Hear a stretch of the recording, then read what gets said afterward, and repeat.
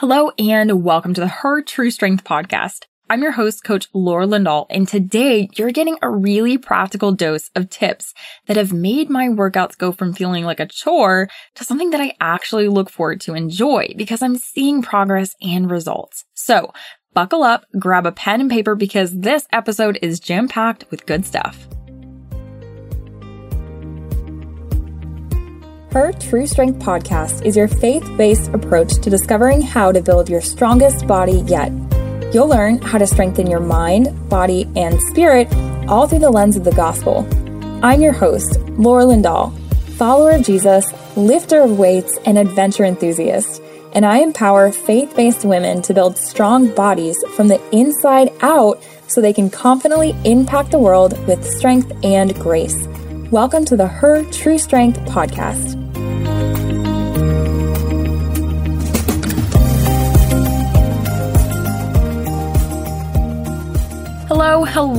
Hello. How in the world are you today? I hope that this podcast finds you in a good place. And if not, I'd like you to try to get in a good place. Clear out your distractions, close out those mental tabs you have running, and take a second to breathe and think of just one thing that you're grateful for. If you need to, pause this podcast and just take a moment of silence in your day as a gift to find some stillness and a bit of calm. And when you're ready, hit play. I'll be here waiting for you and settle in because today's episode is going to be incredibly impactful for you. I've taken the last 10 years of training experience as a woman, as a believer, as a highly driven Enneagram 3 individual and put together 10 rules that will help you to stay on track for your goals, not only to perform better in the gym, but to feel good while you're doing it. Because 10 rules is a lot to squeeze into one podcast, and most of my followers listen to these podcasts on the go for about a 30-minute commute or walk. I'll be breaking these down into a 2-part episode series, and this is episode 1. See, these rules have helped me to calm the inner critic that so many of us have running rampant in our lives. You know, that little voice that pops in your head that says you're not doing enough, you haven't come far enough, you're not worth this much time to spend on yourself.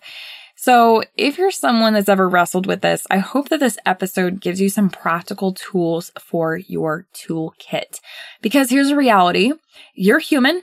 I'm human, and the beautiful part about that humanity is being human. It's the constant tugging between the spirit and the flesh, one guiding us towards love and the other guiding us towards judgment. And until the day that you die, you can't exactly get rid of your flesh. But what you can do is arm yourself with specific tools and strategies to help you when you do struggle, when that inner critic starts to pipe up. Now, if you're like most of my followers, you might listen to this podcast and think 10 rules, that's a lot. And you're right, it is. And if you feel pressure that you have to do all of them, I want to just clear the air on this right now. You can choose one of these, 5 of these, or none of these. You are a grown adult. Choose what resonates with you in the season of life that you're in. And feel free to come back again and pick out another tool that you might need in the future. My podcasts are everlasting. Now, before I dive into the first 5 training rules that are going to empower your body and mind, I want to say one last thing.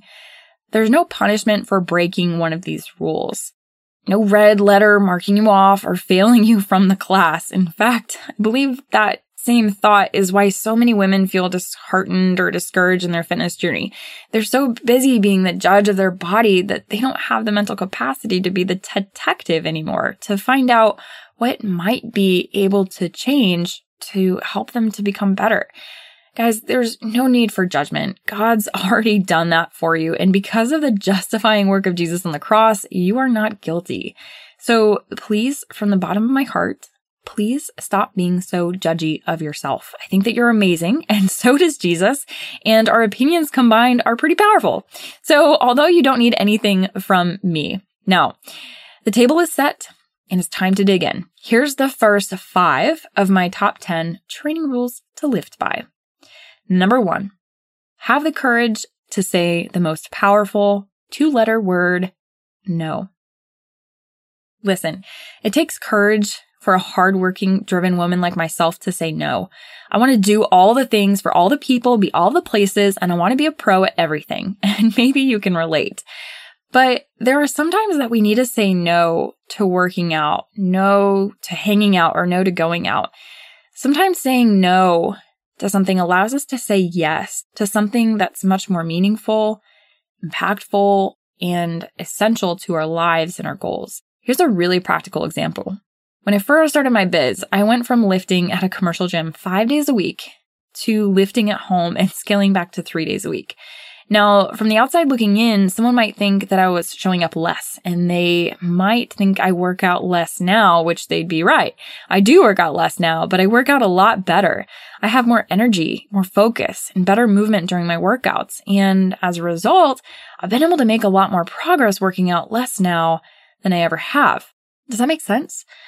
Now, in the same way, there are times where no looks like turning down a workout and not fearing the consequences.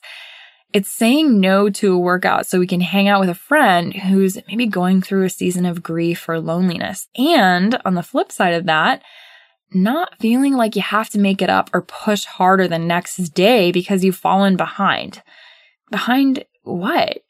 You are only working out for you in the gym, and sometimes you need a day off.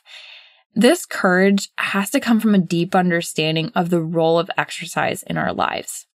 When fitness becomes more than it was ever designed to be, is when we have these hangups.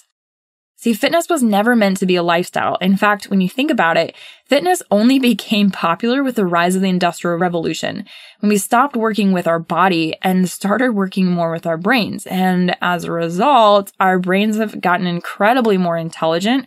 Most research would support the fact that humans as a population are becoming more intellectually intelligent.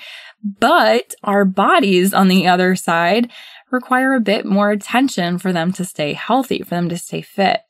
So while fitness is important, remember that it was never meant to be your life, and you have full permission to say no any day of the week for something better. Better for your mind, better for your body, or for your soul. One simple test to know when you should say no is to ask yourself, is this the best use of my time today? And will this help my health or hurt it? Include your spiritual health, your emotional health, your physical health. Think about that and use that little test. I've used this time and time again, and it just helped me to navigate the grayish waters of knowing, should I work out today or not? Now, moving along to number 2, be the student of your body. If you haven't heard this before, I would highly recommend you to think of yourself as a student and your body the teacher. See, your body is a miraculous piece of creation. It actually blows my hair back to think about how crazy the design of the body is. And the more I learn, the more I have to worship God about it. He didn't make a mistake when he designed you either. You're just the way he wanted you to be. And he's loaded your body with all sorts of safety signals and alarms to help you know when to take it easy and when to give your body some TLC. To be a student of your body means that you're ready to learn what it's trying to tell you through aches and pains. A little known fact about pain is that it doesn't mean that something is wrong. In fact, it means that your body wants to teach you how to do something better. And it requires a curiosity and a dedicated mind to take the time to listen and not neglect the signals that our body gives us. A beautiful analogy of this I'd like to share is when a car's check engine light is on. You wouldn't put a Band-Aid over it, right? And expect it to go away? No, we'd take it to the mechanic. We'd find out what's wrong ASAP before we're left stranded on 95, right? In the same way, when we notice our body is speaking up to us, when it's just whispering us, maybe through fatigue, through aches and pains, through lack of motivation or progress, that we need to do some investigating. Now, while I would love to be able to plug my body into a diagnostic test like you do with a car, that doesn't actually exist. Not yet, at least. I'm still waiting for the medical community to get a body screening tub like the one in Wakanda. But until then, we have to approach our body like it's a Ferrari that just needs some tweaks to improve its performance. To look at our body not as broken, but like a wheel that has a twig stuck in its spokes. Your job is to find out what that twig is and get it out. Then, and only then, you can move forward in your training and make the progress that you really want. A lot of women say that they want to love their body again, and I totally get it. But guys, the heart can't love what the mind doesn't know. If you don't know your body, what works and what doesn't work, what makes it feel better, what makes it feel worse, it's going to be really hard to love your body. Learn to be the student. Take notes. Ask those who are qualified to help you become a better student of your body, to help guide you on your journey to becoming a better student. One of the best things I've done on my health is to hire coaches to be my guide, to teach me what they've learned and to buy books that help me to deepen my understanding of the body. Go buy yourself a book, take some notes, and become the student again. Ask questions, put it to practice, go to class, do all of those things that a student would do, and be willing to admit that you're not the expert on everything, and that's okay. None of us are. We are all here to learn, and the faster you can do that, the better results you will find. Okay, now on to number 3. Practice, practice, practice. Listen, I am rarely impressed by someone who has a natural talent. But what does impress me are the athletes who came from nothing, who flopped at high school sports and chased after their goals until they caught them. Those athletes who didn't give up when they tripped running down the track, who missed the free throw or fumbled in the end zone, they are the ones who inspire me to keep going because they put in the work.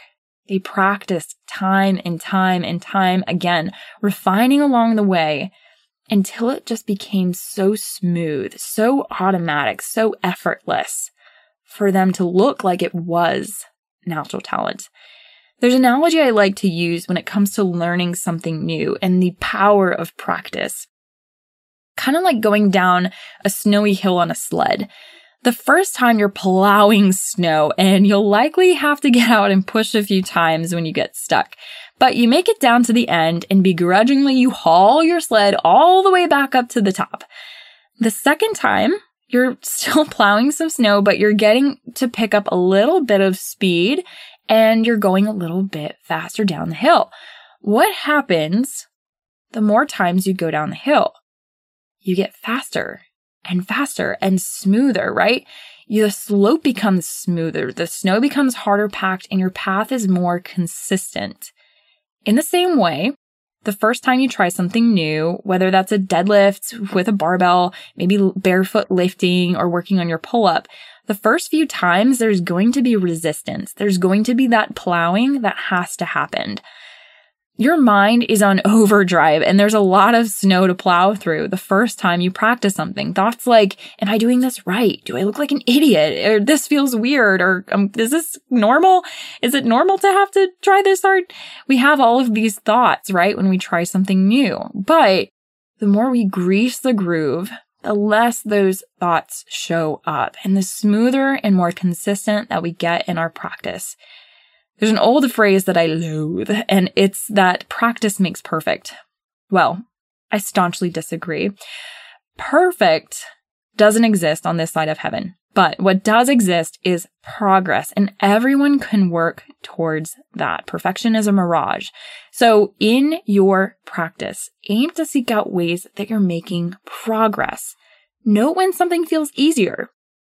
Note when you have to think less about getting your form right, or maybe you don't even think about what people are thinking of you. These are all signs that you're greasing the groove and picking up speed going down the hill. I hope that makes sense. Practice, practice, practice.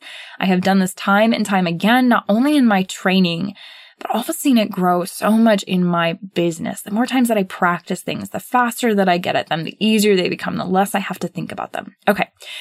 Moving along to number 4, treat your body like it's someone you're responsible for helping. As a general rule, if you wouldn't do it to your grandma, your daughter, your son, your niece, or your nephew, don't do it to your body. If you wouldn't let them stay up late scrolling on Instagram, ruining their sleep, don't do it to yourself. If you wouldn't let them skip a meal and then go try to run 5 miles, don't let your body do the same thing. I think a lot of us have a disconnect with what we tell ourselves and what we tell others. If a friend was to ask us for advice on whether she should take a rest day or work out after an injury, I think we would all clearly tell her to take it easy, maybe to do some stretching or mobility work and dial it down a notch. But what would we tell ourselves in this situation? It's fine. Nothing's actually wrong. Maybe we'll say, I'll push through. Listen, sister, don't be so mean to yourself. Speak kindly to your body. And if you're not running as fast as you'd like, your joints are aching, you didn't sleep well, don't complain to your body and treat it like it did something wrong. It doesn't need to be beat into subjection or grounded down into a pulp. It needs to get healed, and that takes rest, care, compassion, curiosity. Do me, yourself, and your mom a favor. Please ditch the no pain, no gain mentality. Speak kindly to yourself. This is the body, the only body you'll ever have. You might as well take really good care of it.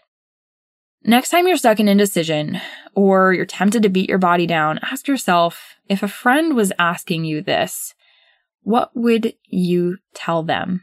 And the answer just might surprise you, how different of what you would be telling yourself. Number 5, and our last one, if you're holding your breath, you're holding back your progress. Your breath is your superpower. It's literally the way that God breathed life into your body, and it's how your body regenerates on a daily basis. If you want to change the way your body feels in 5 minutes, take 10 deep breaths, inhaling for 6 seconds and exhaling for 6 seconds, and I guarantee you that you'll instantly feel more calm, more relaxed, and clear-headed. In fact, pause this podcast now and give it a shot. I'll be waiting for you when you're back. How'd it go? It's pretty crazy, right? And it's all because your breath is the bridge between your body's 2 nervous pathways, the fight or flight or the resting and digesting. These 2 are in constant tension back and forth, and it's a vital part of keeping your body's balance and our body's hormones and our gut health. Because when we tend to stay on one pathway for too long, particularly the fight or flight, the stress levels in the body cause a chronic elevation of hormones that keep our heart rate elevated, disturb our digestion, absorption of nutrients, and prevent the body from building muscle, which is exactly why when a client comes to me and wants to get stronger, but isn't willing to go to bed earlier or work on stress management, they have a lot harder time seeing results. See, the body is a really efficient system, and because muscle takes a lot of energy to build and maintain, when we're in a stressful situation, the last thing it's going to want to do is give itself permission to build energy, expensive muscle, because it simply has better important things to do, like keep your heart beating, keep your eyelashes blinking, and to do all of the things that help you to stay alive. It's kind of like trying to run the AC, the heated seats, go 90 miles an hour with the windows down, all in an empty tank of gas. The body just can't do it. Now, you may be asking, what does my breath have to do with balancing stress? Well, if you've ever practiced your breath, you'll know that you instantly feel more relaxed and your heart rate slows down. You may even notice that your hands and feet start to get warm because your body evenly distributes your blood flow better. Your breathing slows down, and you might even start to yawn. Well, that's because your body is tipping the scales back to the resting and digesting after a bout of fight or flight response. And it's this tip on a daily basis that helps you to keep your perception of stress lower and to boost your recovery levels higher. Here's something to try and for size. Next time you go to bed, spend 5 minutes focusing on your breath. Place one hand on your belly and focus on letting the belly rise freely as you breathe in and fall as you breathe out. Slow down your exhale and focus on feeling the air coming in and out of your nose. In the same way, when training, your breath holds the power to prevent exhaustion. And I gotta tell you that if you're out of breath, it's too late to focus on finding it. Start to incorporate deep nasal breathing into your warm-up and during your rest periods, and see how your heart rate slows down and slows down your breathing. This is super important, and it allows you to keep your heart rate lower while you're lifting, and as a result, your perceived effort goes down while the weight does not. The end result is that you're able to lift more with better form and focus, aka getting stronger, getting those gains. And there you have it, the first 5 rules to train by. I hope that one of these rules hit deep for you and hopefully inspired you to make a change in your training or lifestyle, whether that is learning to say no so your body can say yes to something better, learning to be the student of your body, to treat it like it belonged to somebody else, learning to have patience while you practice, or holding your breath. Again, take as much as you need and leave the rest for another time. And as always, if you found this podcast to be helpful, encouraging, or inspiring, please don't keep it to yourself. Think of just one friend who you share a common interest with and send it their way. It would make their day, and it would definitely make mine. Until next time, friends, stay strong. All the love, Coach Laura.